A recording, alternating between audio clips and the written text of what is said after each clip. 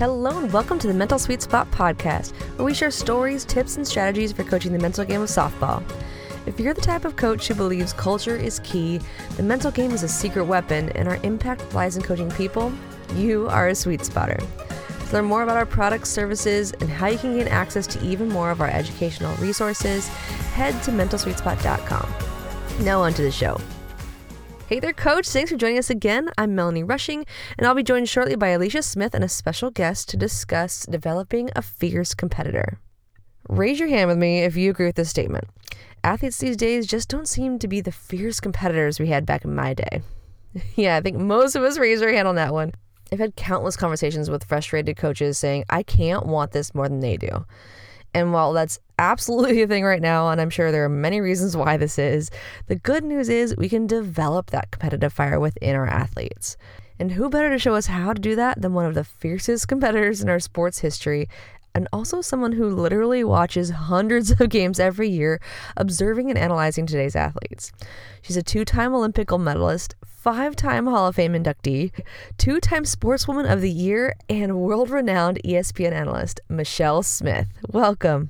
Hello. It is very exciting to be here. I love all things softball, of course, as you guys know, and as you mentioned, and just talking about the mentality of the game and the athletes, it's right up my alley. Yes. So excited to have you. Yeah, we're really excited to have you. And again, thanks for your time. We're going to get started with it. We were just curious what you thought the culture was like on each of your gold medal teams that you were a part of. That's an interesting question because we talk a lot about culture nowadays. If you think about our team back in '96, I don't know that we used the word culture a lot back then. It was more about what type of teammate are you? What kind of understanding does each team member have of the person standing to your left or your right? I would say that 96 team, there was a culture of hard work, blue collar, excited to be the first, excited to represent the country, excited to represent the sport of softball that had never walked onto the Olympic arena before. So I think there was a group of women, 15 strong with 3 alternates, that really had dedicated their lives. And timing wise, we were extremely fortunate to have the opportunity to step on that field. There were hundreds, probably thousands of other players before us that were just as good, but really it was a different timing of the sport. Didn't have the opportunity to live that Olympic dream. So I think for a lot of us, we had the ability to recognize that we were representing our sport, the history of our sport, and not just our country. So I think that overall we were a very close-knit team. We worked on making sure that we represented ourselves the best way possible. And really we were a little naive because we didn't know what was coming. So I would say from a culture standpoint, there was a lot of diversity. We had young athletes, we had older experienced athletes, but ultimately we came together and we were fortunate to win that first gold medal in 96 in Atlanta. If you fast forward then 4 years to Sydney, the team was a little bit different. I think half of us were on the 96 team. There were another half that were new to the program, new to the Olympic experience. It was the first time we are now participating in the Olympics outside of our country. So that came with a whole nother different set of circumstances that we had to learn and adjust to. But I would say the culture of that team was definitely different than it was of the first team. And so we struggled a little bit at times. And you know how it is, as any sport kind of rises, there's more media, there's more attention, there's more eyes and me's and wants, and trying to get a team to stay together and focus on the right thing, which ultimately is the gold medal, can be tough. And we had our hiccups. We lost 3 games in a row, but then we were the ultimate comeback story because every team that beat us, Japan, China, and Australia, we had to beat them in the medal round in order to win our second gold medal. And we did that. So it's a great question. Very diverse teams, I would say, in both rights for 96 and 2000. But it was definitely an honor to be a member of both of those programs. So cool. And I'm so glad now that more girls are going to get to experience that. Yeah. We talk a lot about how, and every coach will say, hey, we want to build strong young women on and off the field. So how did those experiences and the culture that it brought and what you fought through and what you accomplished, how did that inform who you are today? Playing on the Olympics, playing in the Olympics on the Olympic field, it's life-changing. It definitely, once you're called an Olympian, whether or not, what color or type of medal that you win, it changes your life, because I think it ultimately gives you immediate respect within people in the business community, the sports community. They know you're the best of the best in your field. They know you've dedicated not just 4 years of your life, but probably many, many years of your life in order to get to that arena. So it's like anything in life, to be careful what you ask for, because it can bring great joy, and it also brings a lot of great sacrifice. And if you don't compartmentalize that correctly, mentally, emotionally, it can be tough to deal with at times. And it's the same way in all aspects of the sport. Even if you dial it back down to the NCAA level, there's a lot of great athletes out there that think, I'm good, I want to go play for the best of the best. And then they get on the field and they can't handle the pressure. All of a sudden the game's not as fun as it used to be. And those are serious conversations you have to have with yourself, with your parents, with your coaches. And, I don't know, is it in your makeup? Are you born with that? Or do you develop it and learn it? Do you get used to playing in front of 15, 20,000 people and millions of people watching you? Some people, it doesn't bother them. Other people can never get comfortable. Whether or not it's wearing an NCAA uniform or a USA softball uniform. So, I think for me, I was extremely blessed to have the opportunities that I had, but I also feel a great amount of, not obligation, because that sounds wrong. It sounds like, oh, you have to do it. But I feel a great deal of responsibility to give back, to share, to make a difference, so that my legacy grows beyond just what I did on the softball field. I'm hoping more people remember me for what I did off the field than on the field. You were well on that track. Thank you. It sounds like your second Olympic experience, the culture had to be a little more intentionally, plugged into the things that you did versus the first team you were on. Would you say that was true?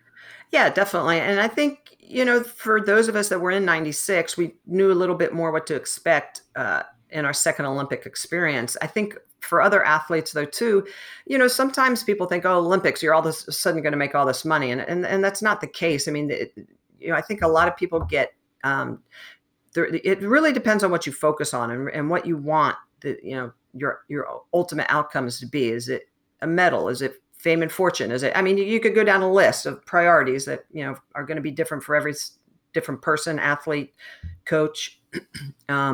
But yeah, the two teams were extremely different. And I think a lot of it was weighing expectations. That's part of a team's culture as well, is that, realistic expectations and knowing where everybody wants to be and what's important to the great majority of the team, and making sure that everybody is focused on the right things and the same things, because it's hard to have any successful team, culture, business, company, if you're all over the map, if you don't have really good teammates all focused on the same thing. So I think the biggest thing for me with formulating and developing and building cultures is just expectations of everybody, and knowing really what's the end goal. Where do we all as a unit and a team want to end up?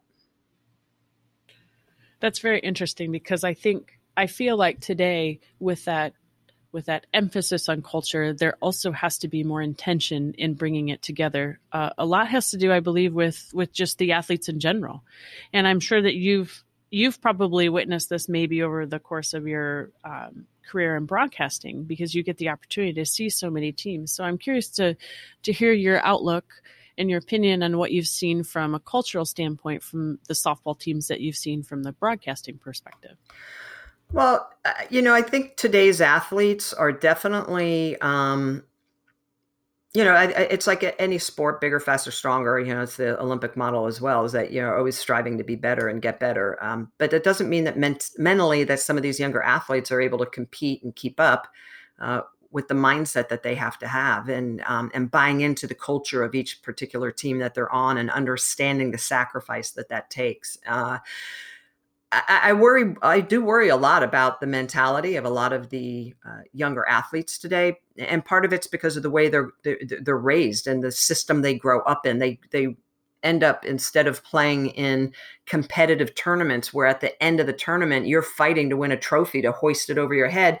It's all about, game time, a flat hour and 15 minutes, and it's exposure. And there's so many athletes that go to college nowadays that haven't played a sixth or a seventh inning in years. And I have this discussion with coaches all the time. If you don't know how to compete, it's hard to be really good at anything. You have got to be able to say, you know what? Yeah, that's my sister over there, but I'm going to take this win away from her. I want to, the whole mentality of being able to compete and get to that end stage. What is it that you want? I mean, ultimately it's the goal. It's the Women's College World Series. It's the national championship, and then, living within those expectations, because let's face it, not all, 200 and something teams are going to have the opportunity to really compete for that national championship. So being realistic of all of it, but it's really about developing our young athletes to have the mentality to understand how to compete, whether or not it's for an SEC championship, a Pac-12 championship, a regional championship, a super regional championship, and of course the national championship. Yeah, we actually just had this conversation with a college coach, one of those top teams you're talking about. And yeah, it's come to the point where they're having to train girls at 18 how to compete.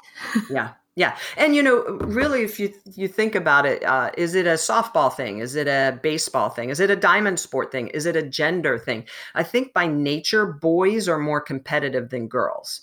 But a lot of times girls in general, they love to practice. Boys love to play games. I think it's changing. I think the mentality of the female athlete is definitely changing, but it is interesting when you start looking at genders and you start looking at sports and how the sports and the associations really are shaping the youth athlete nowadays. But I can definitely tell you, there are a lot of top college coaches that really worry about the mentality of kids, not fearing failure, ability to bounce back, understanding what it's like to be competitive, and actually the gravity of a game. It's okay to lose. No, it's not. When I grew up, it wasn't okay to lose, and it certainly was not okay to give up a run. If I gave up a run a game, I was quite upset, to say it politically correct. We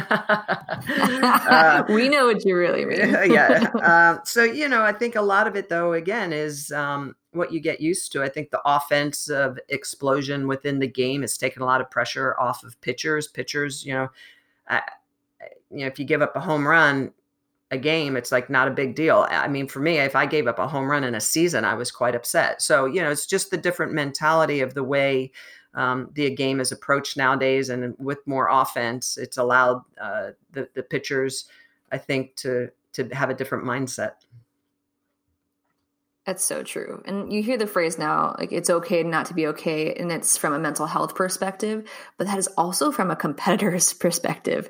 Like, it's okay to be pissed that you just messed up.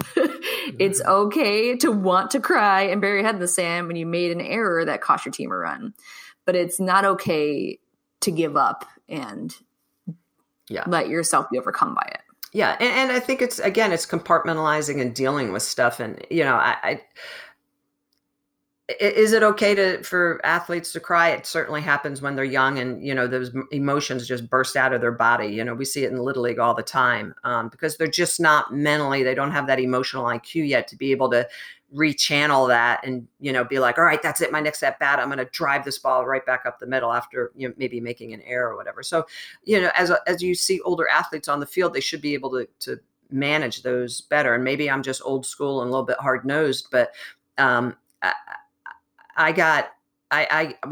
things didn't go well for me on the field, I didn't sulk about them. I didn't cry about them. I figured out a way to use that energy to make my next, what's my next better, my next pitch, my next at bat, my next cheer to my teammate, my next game, to move it forward instead of focus on it and dwell on it and move it backwards. And, I think I say it all the time when I'm broadcasting on ESPN, in order to survive in the sport and thrive, not just survive, but thrive in the sport, you have got to have a mentality of fierceness, of competitiveness, of never giving up, of knowing that there's always the next, and you have to have a short memory, no matter what you've done good, no matter what you've done bad. You can't take that last pitch back, and always say, what's the most important pitch of the game? It's the next pitch. You can't take back the pitch you threw 10 pitches ago, or last inning, or even just the last pitch that you threw. It's always the most important pitch is the next one you're throwing. Michelle, I'd like to talk to you a little bit about your time in Japan as a player. Mm-hmm. Could you kind of compare, the culture from not only American softball to Japanese culture, but just in general from a mentality standpoint as well? Yeah, absolutely. That's a great question, because you look at the cultural differences between the societies, and they absolutely cross over onto the ball field. And so when I first got over there, there was the mentality of, think about Japan. They're a country the size of California with half the population of the U.S., very densely populated. You are all about not sticking out, doing everything the same. This is the Japanese way. This is how we do it. I once had an executive for Toyota tell me that a nail that sticks out is a nail that gets hammered down. And I was like, whoa, whoa, whoa. I was like, I'm American. You didn't bring me over here to be Japanese. You brought me over here to be an American and to pitch and dominate. And so it was interesting. There were definitely growing pains my first couple of years, because I was fiery and I played with a lot of emotion and energy and intensity. And a lot of my teammates were very reserved, and you could almost say like little robots on the field that this is they're doing it in their Japanese way, and just afraid to be expressive. And they'd see me be expressive and yell and cheer and get pumped up. And at first, I think it startled them. And then they started to realize. And the fans started to realize, wow, this is really exciting. This is what I want to see. This is what I want to come back to. And all of a sudden our fan base was growing, and my teammates, were starting to really come out of their shell, and they'd celebrate a great play. And there was emotion and excitement running off the field. And when our team was doing it, other teams would see it, and they started to do it. And it really was great to see the way that the American style and the Japanese style definitely crossed over. And for sure, the Japanese taught me so much about my ability to compete, my ability to communicate, my ability to be a better teammate, to think outside of myself. As Americans in general, Westerners in general, we're very inward focused. We think about how everything affects us.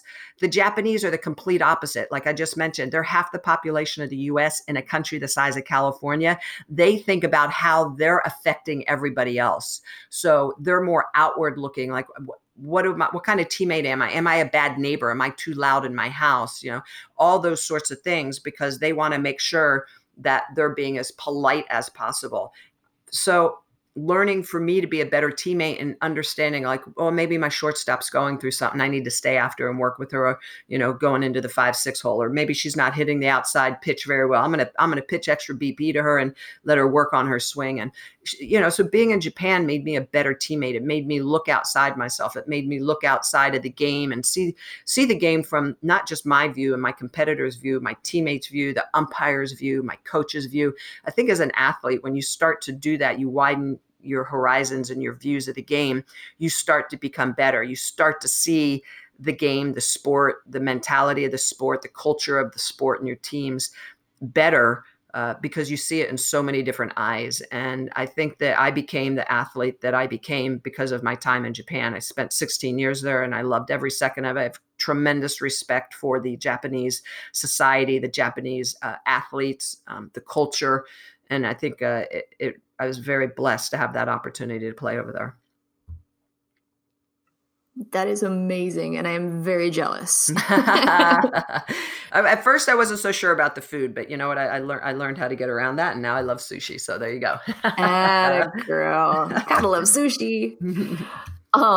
So a point you made there, I think, is super important for humans in general, but especially for athletes, is the gaining perspective. So for anyone who doesn't have the opportunity to play for Toyota, what are some ways that you would suggest athletes and even coaches get out of our own little bubbles and gain some perspective? I think just getting out of your comfort zone. It's, I've always said to athletes, and I kind of lived like this as an athlete myself, almost in a way coaching myself, is it's, you got to get comfortable being uncomfortable. And the more you're uncomfortable, the more you're going to grow. And, if you're always doing the same thing, by default, you're staying the same and everybody else around you is getting better, you're going backwards. So for me, it was always learning new things, trying new things. Is it jumping across the world and living in a new culture? Yeah, that was really uncomfortable. So I think coaches nowadays share. As the United States, we're so blessed. We have great fields. We have all the gear in the world that we want. We have access to so much stuff. Get outside of our country, go around the world and teach the game, grow the game. There are women in other parts of the world that they would give anything just to have a field to play on, more or less even, some of the fields and stadiums that we have. So I think it's just the ability to leave the world and leave our sport a better place than what it is when you're playing it, or when you're announcing it or coaching it, and just, continuing to make a difference, give back, the again, not the obligation, but also the responsibility to just continue to grow opportunities for girls, for women, for the sport, and just, for the game, and make a difference. Michelle, what kind of tips, kind of fast forwarding to helping softball coaches here, what kind of tips do you think you would give softball coaches to help them really work on developing mentally tough teams with these strong cultures? I would say challenging your kids every single practice. Put them in the worst possible scenarios, situations, and make them get out of it. And tell them that, what, you're gonna have setbacks. I don't always like to use the word failure. Failure is a big word on our vocabulary, right? So how else do you say it? Setbacks. I've used setbacks as setups for something better. If you're struggling, if you're, whatever the word you want to use, having a setback, having failure, if you're struggling, those are all learning opportunities. That's making you better. Just, continuing to always do good. People don't get outside of their comfort zone, and it builds complacency a lot of times. So I would say anytime you can as a coach, you got to really put those kids on the line so that they're challenged every single day, every single skill, to the point of where they have to try to figure it out. And once they figure it out, they realize that the figuring it out is the success. And ultimately, that's going to lead them to being a better athlete. So it's kind of like anything. It's like you want to bend them, you don't want to break them. And the more you bend them, and the more of an arc you can get on them, the better they're going to snap back before they break, right? Or you could use a rubber band as an example. You stretch that rubber band as far as you can before it breaks, right? And so that when you snap it, you get the furthest amount of distance from it. So it really is individual to each athlete and individual to each team, knowing how far can you push, how far can you really challenge this athlete to get the most out of them. And it's transparency. It's talking to your kids and saying, this is what I'm doing. I love you. I care about you. There's nobody and nothing more important than this player, than you guys as players in this team. But this is what I'm going to do. This is my job. My job is to help make us the best team as possible. And guess what? The best team is made and comprised of the best athletes possible. And when I challenge you, I'm doing it because I care about you guys. I'm not doing it because I'm being a jerk. So it's that good cop, bad cop. It's working together on both sides to really formulate the strongest, most physical and mentally complete athlete that you can. And telling these kids, because it's hard sometimes with your type A's and your overachievers that never want to fail. They just always have to be in that, they never want to compete unless they're at their, and I had a lot of Olympic teammates that were like that. They only wanted to compete if they were 100%. If they even had the littlest bit of an injury, they didn't want to be out there. I pitched on a broken foot. I had almost was killed in a car accident. My arm was almost chopped off. I still came back and pitched. So for me, it was just opportunity to get out there and play and compete with the best of what I had, and the mentality and being strong enough to understand that. So how do you develop that? How do you build that? You make your kids play in the rain, obviously not when it's lightning. Okay. So a little disclosure there, right? But you put them in situations where make them practice in the rain so that one day when you have to play in the rain, you're used to it. Make them pitch with the worst possible balls in the bucket, not the best balls, the worst possible balls. Make them pitch to an umpire that has no outside corner And you know what I'm saying? Basically challenge them, put them in every worst case scenario as possible so that when it pops up in the game, they're like, I got this. I've been there. I've competed through this. And I know that I have the confidence to get through it. So I think it's all about challenging them, loving them, but also pushing them to the point where they understand that you're going to get the most out of them. I love this so much. Okay, coaches, pause, rewind, replay at least 2 times. So that's awesome. And that's what we preach all the time on this podcast is you need to be positive and you need to show your players that you care about them while also challenging them. I think that balance is the magic of the best coaches. Absolutely. Do you have an example of a coach that did this for you? So it's kind of a funny story, but yeah, absolutely. So I didn't start to pitch until I was 15 years old, and I was a sophomore in high school.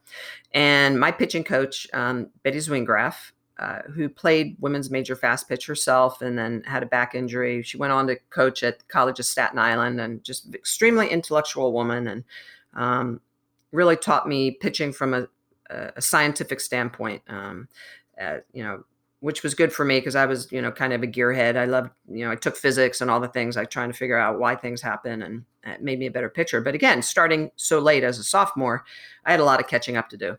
So, and where I grew up in New Jersey, there wasn't JO ball, especially back when I grew up. I mean, it was all women's major fast pitch. So at, 16 years old, 17 years old, I was pitching against the Raybestos Breakettes. I was pitching against the Dot Richardsons and the, Barbara Naldas and Kathy Aronsons. And, we're talking women that were 10 years older than I was, out of college. And here I am, this like little kid from New Jersey, big kid from New Jersey, just trying to figure it out.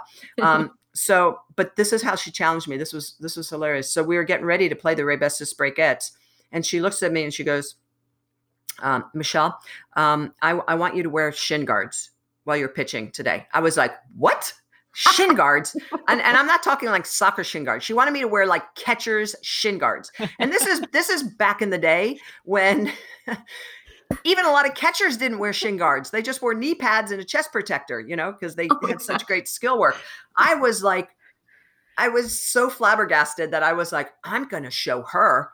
I am going to show her, and I went out there. I think I lost by 1 run in the 7th inning on an error in the outfield. And had this magical game because I was like, shin guards, boom, and throw a pitch. She wants me to wear shin guards. Woo, throw another pitch. I swear I must have said that to myself every single pitch.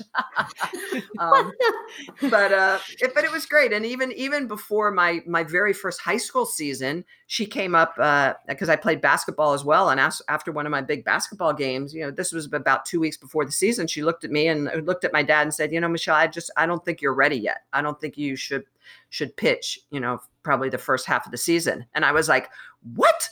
I'm thinking to myself, are you crazy? I've pitched every day after field hockey practice. I've pitched every day after basketball practice. So again, those 2 weeks, I was double timing it. I was like, I'm going to be ready. I'm going to show her, she was just awesome. She knew just what buttons to push to be like, to kind of set me back enough to be like, I'm going to show her. You just watch.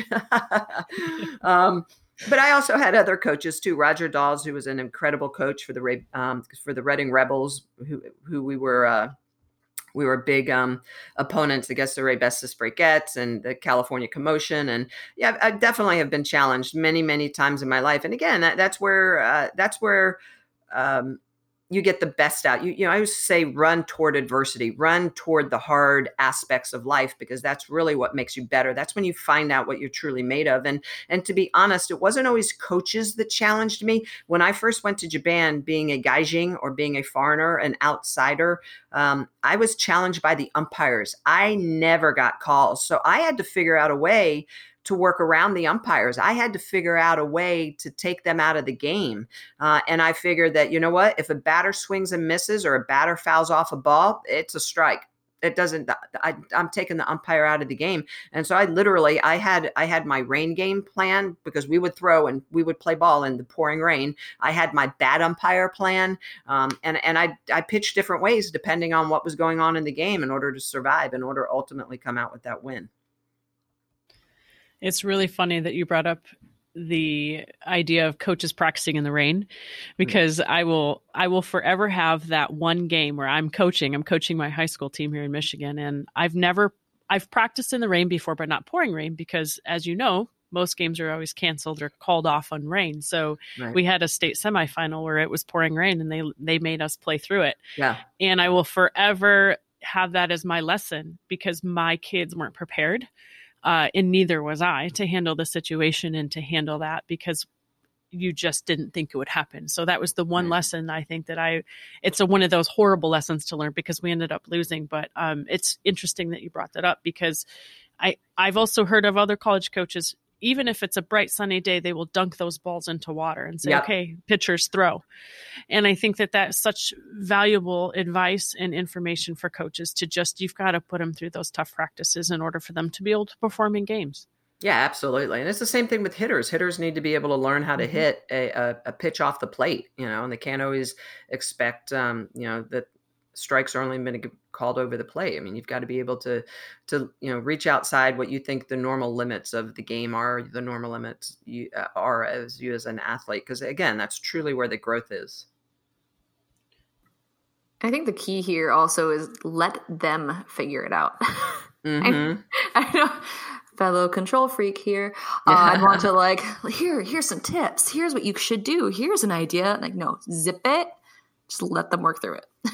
Yeah, absolutely. I mean, a lot of today's kids are they're raised with helicopter parents who want to swoop in and protect them and take care of everything for them. And you don't really get the most out of any aspect of your life when that happens. When someone is always enabling you, you're never going to learn to be the best. When you finally are like, all right, and I'd say this to myself all the time, Michelle, put your big girl pants on. Come on now, it's time to go, and be like, nobody's going to swoop in and take care of you here in Japan or here in the middle of the Olympic Games. It's like, literally, there are times I stand at the back of the mound and be like, all right, here we go.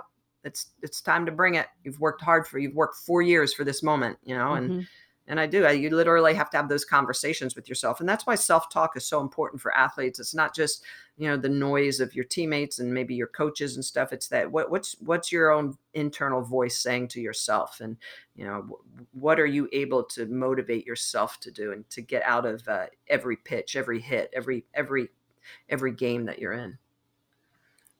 Guys, I just figured out how I'm going to become a millionaire. I'm going to bottle up Michelle Smith's self-talk and sell it in tiny little earbuds. Yes. Shin guards. Shin guards. Are you kidding me? That's funny.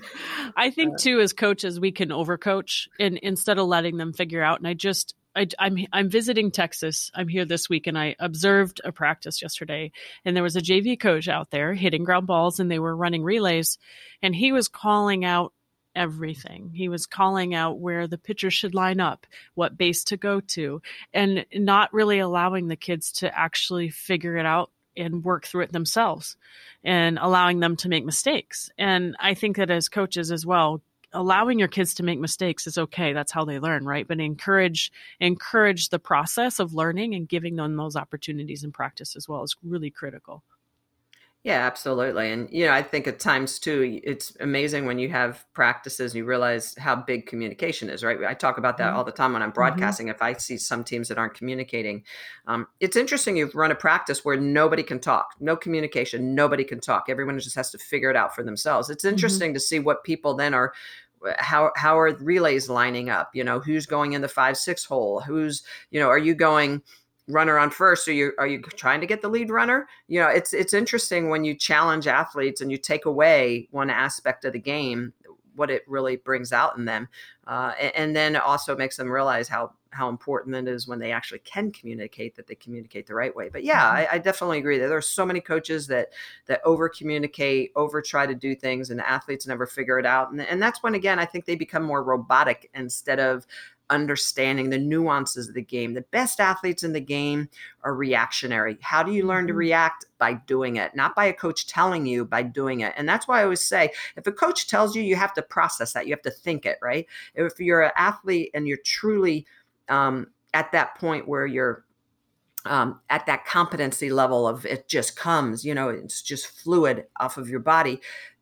you're just doing it. It's all reactionary. And it's why I say all the time, if you're thinking, you're stinking, because if you're thinking in this game, it's too late. The moment's passed. You got to be able to react to this game. Absolutely. I always tell my catcher when we're running, for example, relay drills, this is all you call it out. I want you to go with your first call. I want you to not hesitate, even if your first call is wrong. Even if the girl ends up being safe at third and maybe you should have thrown home, I want you to make a mistake here, and I want you to react, and I want you to make your decision with confidence and not hesitate. Yeah, absolutely.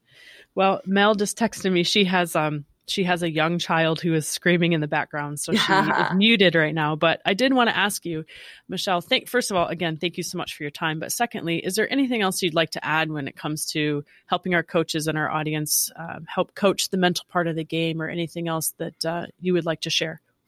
I think it's important, women communicate differently than men communicate. So depending on if you're a male coach or a female coach, and obviously coaching, female athletes, I think it's important to let the athletes have a voice, talk about things. And at the beginning of every practice in Japan, and at the end of every practice in Japan, we met as a team, and the captain would always ask, does anyone have anything to say? But before practice and after practice. And there were times before practice where some athletes would be like, whatever, for example, my foot's bothering me, so I'm going to work hard. But if I'm not going hard for a ball up the middle, says the second baseman, please understand why. Again, letting people know at the end of practice. Some of the athletes might say, like, at the beginning of practice, I was really struggling on the inside pitch, but I worked really hard on it. Took an extra 300, balls off the tee, and by the end of practice, I was feeling better and felt like I could really get extended on the inside pitch. So I think communicating, finding ways to let athletes have a voice, and talk to the team and explain themselves without being judged is super important. And I really thought that was one of the best things that the Japanese and that we did as a team, is that it was that open dialogue and there was understanding. And because of that, it made a big difference. So I would suggest that, for coaches to really, figure out what your style is, but then also allow your athletes to have their voice within the team. Such good stuff. We want to be mindful of your time. So thank you again so much. And I want one time at the end, I want you to be able to share all the good stuff you've going on. I know you've got your own website and you do a ton of things. You got the St. Pete Clearwater Invitational coming up. Right. Anything you want our listeners to look out for?